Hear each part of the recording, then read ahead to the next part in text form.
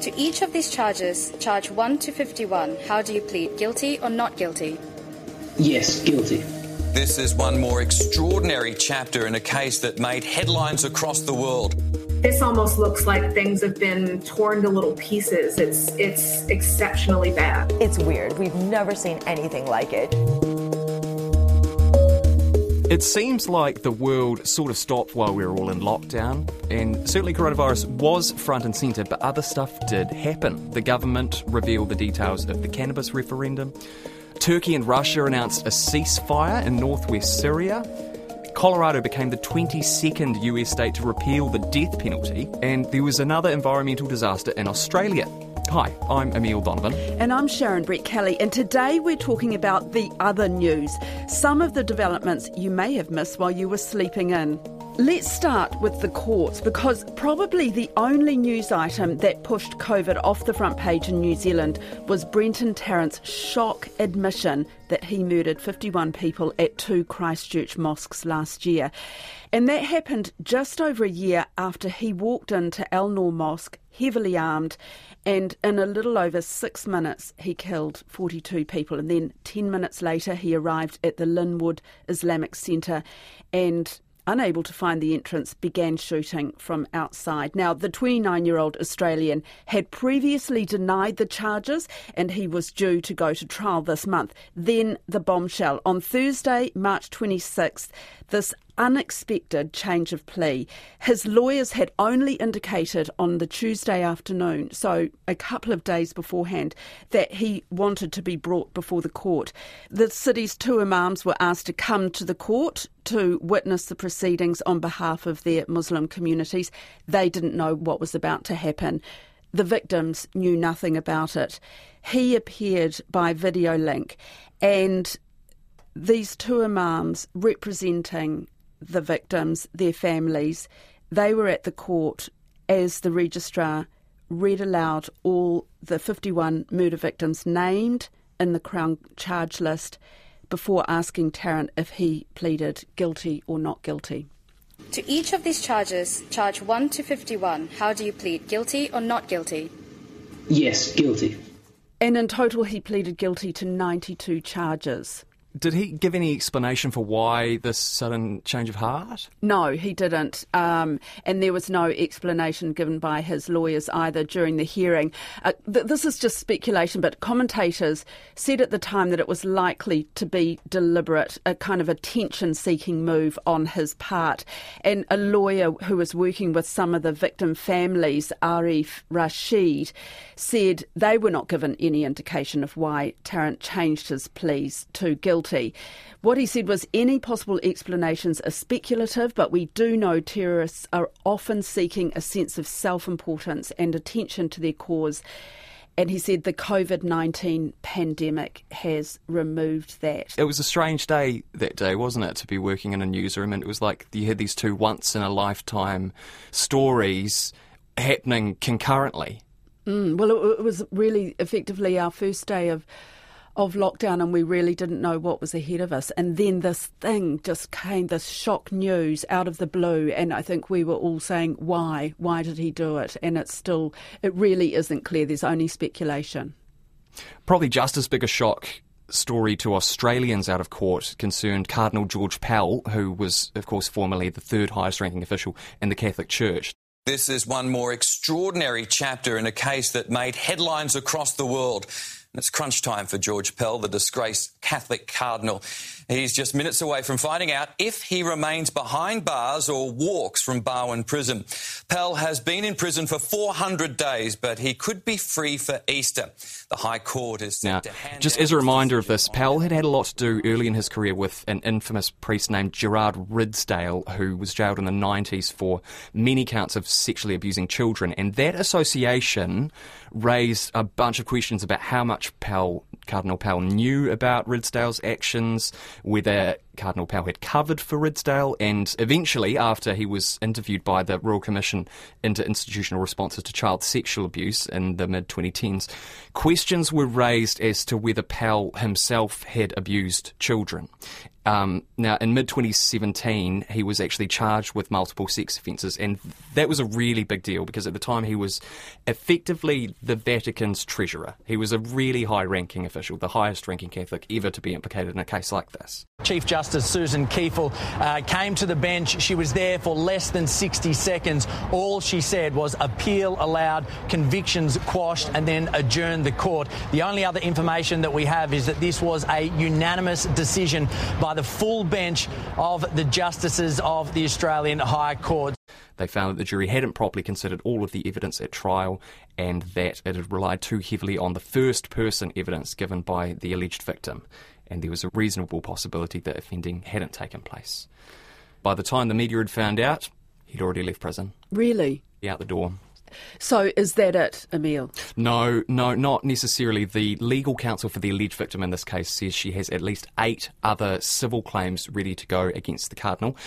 This also has really big implications for the media in Australia because this kicked off a really divisive and polarising storm in the media with actually pretty partisan reporting on both sides of that kind of question, and now journalists could actually face some charges for their reporting in this kind of case too.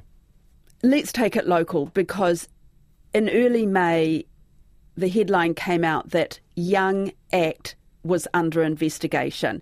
Now, this is obviously the youth arm of ACT, the political party, and this investigation followed complaints of sexual harassment from its former vice president. Now, on the night of May the 6th, the vice president, Ali Gameter, tweeted this: "Tonight I resigned as Vice President of Young Act. For months I have been sexually harassed, slut-shamed and ignored.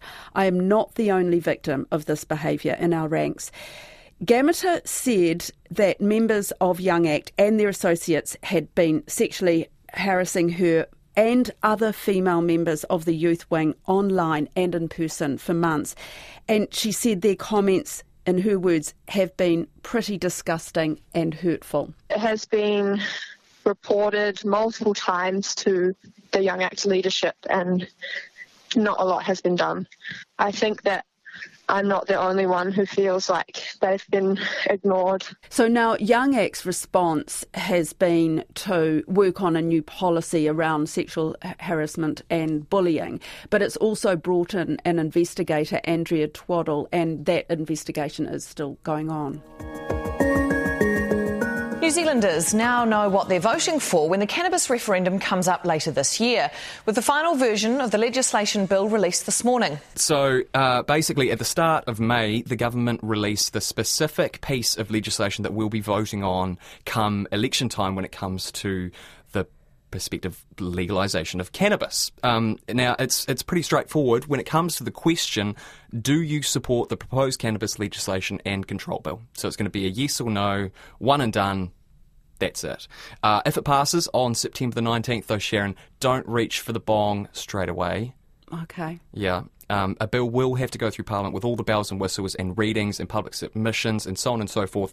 And if it doesn't pass, that's it. The status quo remains. Marijuana will be an illegal black market product. The Israel election.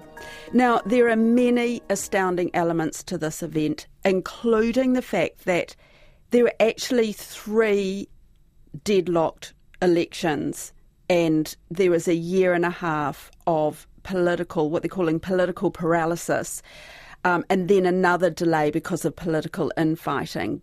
But basically, the Prime Minister, Benjamin Netanyahu, is back in power. Have a listen to this because it's a really good explanation of what happened.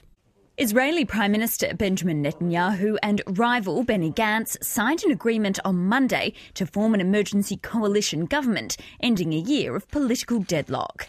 Netanyahu's right-wing Likud and Gantz's Blue and White Party issued a joint statement saying they had signed a unity deal. It follows elections in April and September 2019, as well as last month, in which neither won a governing majority in Parliament. Official details of the power-sharing deal were not immediately disclosed. But a blue and white source said the two had agreed that Netanyahu would remain Prime Minister for a set period until Gantz takes over in October 2021. Until then, he'll take up the post of Defence Minister, with several of his political allies to receive ministerial portfolios. Also astounding is the fact that Netanyahu, who has been in power for 11 years, is facing criminal charges of bribery, fraud and breach of trust in connection with 3 separate cases. And he's alleged to have accepted gifts from wealthy businessmen and dispensed favours to try to get more positive press coverage. Netanyahu has strongly denied any wrongdoing. He says it's a politically motivated witch hunt. And even if he's convicted, he would not be required to step down as Prime Minister until the appeals process is exhausted. A couple of really devastating cyclones hit during the coronavirus. We heard quite a bit about Harold. That was the massive one which smashed through much of the Pacific. The extent of the damage Cyclone Harold has caused to Vanuatu is becoming clear, with assessment teams deployed across the islands today. And with COVID-19 a looming threat, there are concerns any much-needed help with the recovery will be delayed. I've really been comparing the damage to a tornado. This almost looks like things have been torn to little pieces. It's exceptionally bad. Catastrophic is an understatement, Red Cross says, and satellite images show why. Once lush land has been stripped of crops and homes, leaving thousands in urgent need of shelter, water and food. And it caused $123 million of damage. And people who saw it, the Save the Children, those kind of agencies, non-government agencies who were there to see the damage, said it was immense, and parts of some of these very remote places were absolutely flattened. Water tanks knocked over, boats blown out of the water, trees stripped of their leaves and lots of roofs blown off in the storm. In some communities on this remote island of Malo, there are reports that not a single structure or building was free of damage. It's feared Vanuatu's efforts to stay COVID-free will delay the usual international efforts to offer relief. We're still working out whether or not humanitarian personnel will be able to come into country, and if so, what are the testing and quarantine measures for that? So that was Cyclone Harold. There was also Super Cyclone Amphan, and that was the massive storm which battered parts of India and Bangladesh in May, and that caused $13 billion worth of damage and killed 128 people. It hit West Bengal on Wednesday evening and then plundered through the state for hours. In the morning, this is what the region's biggest city looked like. Kolkata ravaged by what many residents say is the worst storm they've experienced. Parts of the city are underwater, including the airport. Unfortunate, everything gone.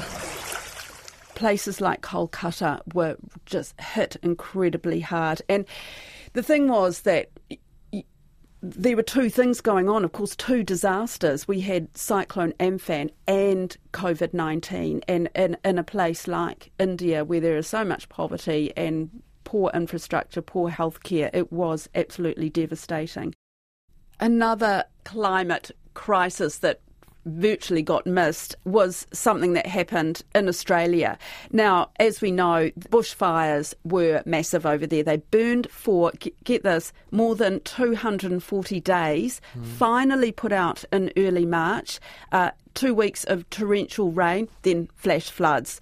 And in that time, 5.4 million hectares were burnt, including more than a third of New South Wales rainforests.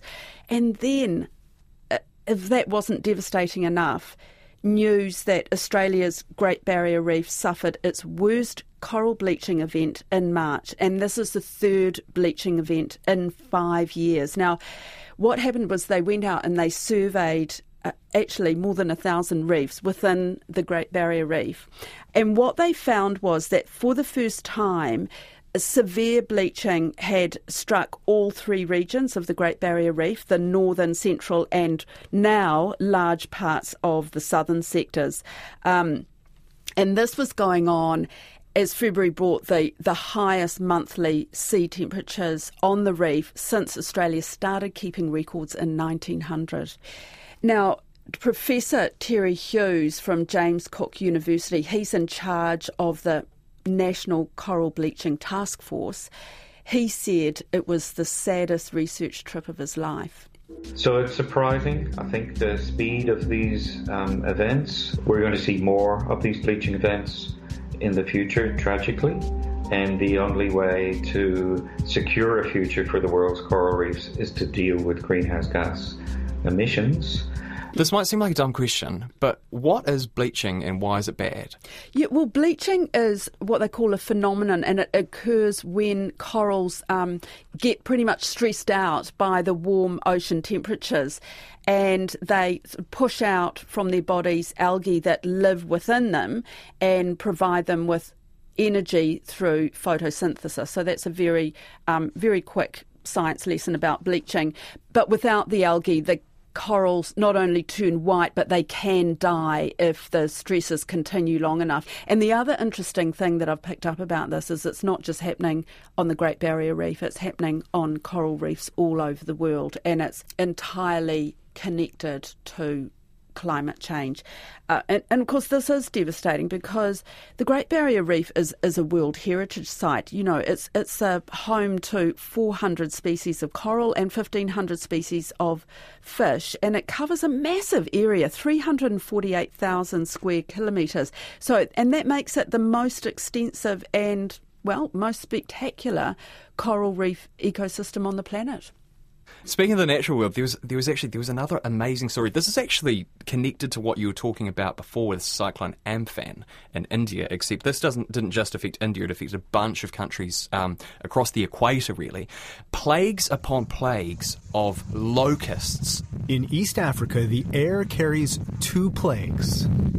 Locusts, swarms with as many as 50 billion insects.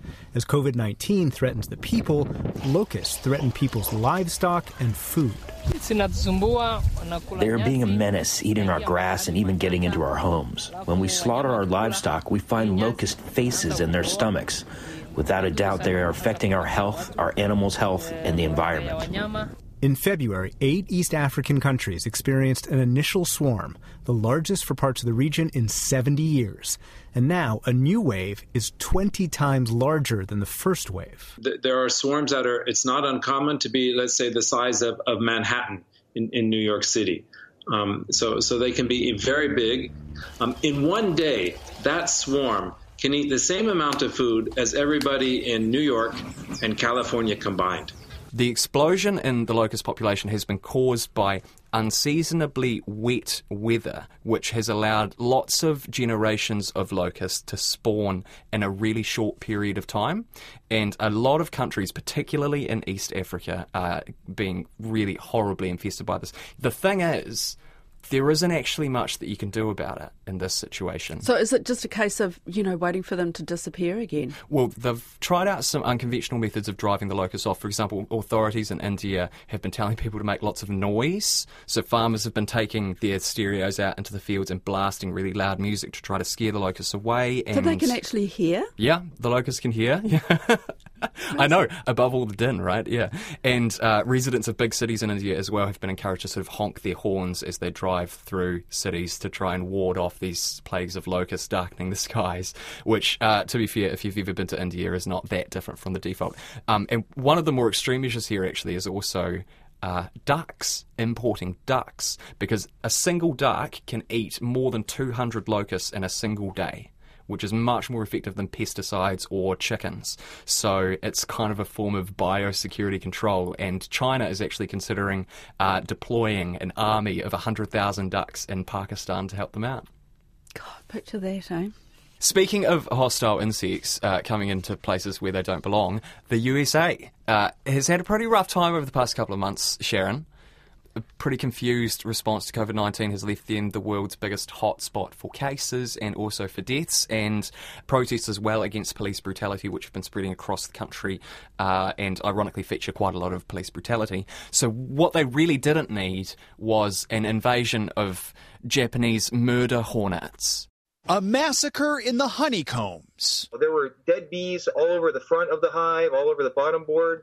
and they all had all been chopped to bits. They were decapitated. Beekeeper Ted McFall says he went to check on a hive one morning in November and found an entire colony destroyed. 60,000 honeybees torn apart in a savage attack. About a month later, the alleged attacker was revealed. This Asian giant hornet found in Blaine, Washington, just a couple miles from McFall's property. And all it takes is a couple dozen of the Asian giant hornets to show up and start lopping off heads. Dubbed the murder hornet for its powerful sting and the way it decapitates its prey, this is the first time the world's largest hornet has been seen in the U.S. Washington State entomologist Chris Looney says the clock is ticking. The goal is to eradicate it now while the population is presumably small. The hornets also pose a threat to humans. Asian giant hornets kill around 30 to 50 people a year, and while Japanese bees have evolved to create self-defense systems, North American bees have no idea how to fight an alien predator like this. They're like the Terminator T-800 of the insect world. They are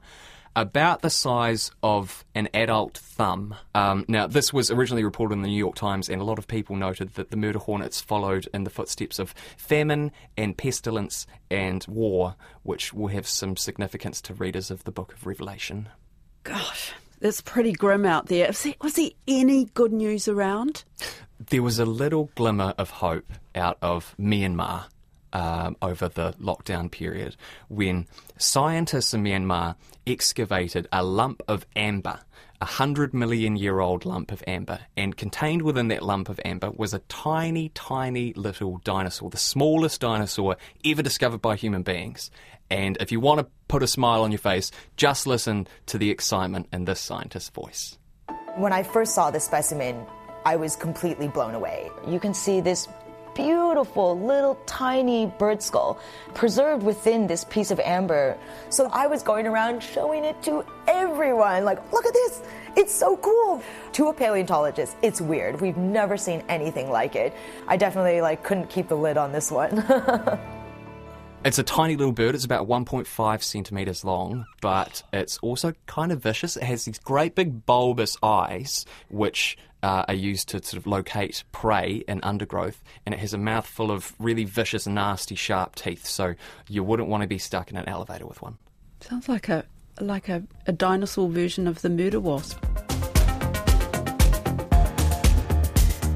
That's it for today. I'm Emile Donovan. I'm Sharon Brett Kelly. The Detail is brought to you by newsroom.co.nz and supported by RNZ and NZ On Air. You can catch us every day through any podcast platform, and if you listen to us on Apple, please leave us a rating so other people can find us too. And this episode was engineered by Rangi Poick and produced by Alexia Russell. Ka kite anō. Mā te wā.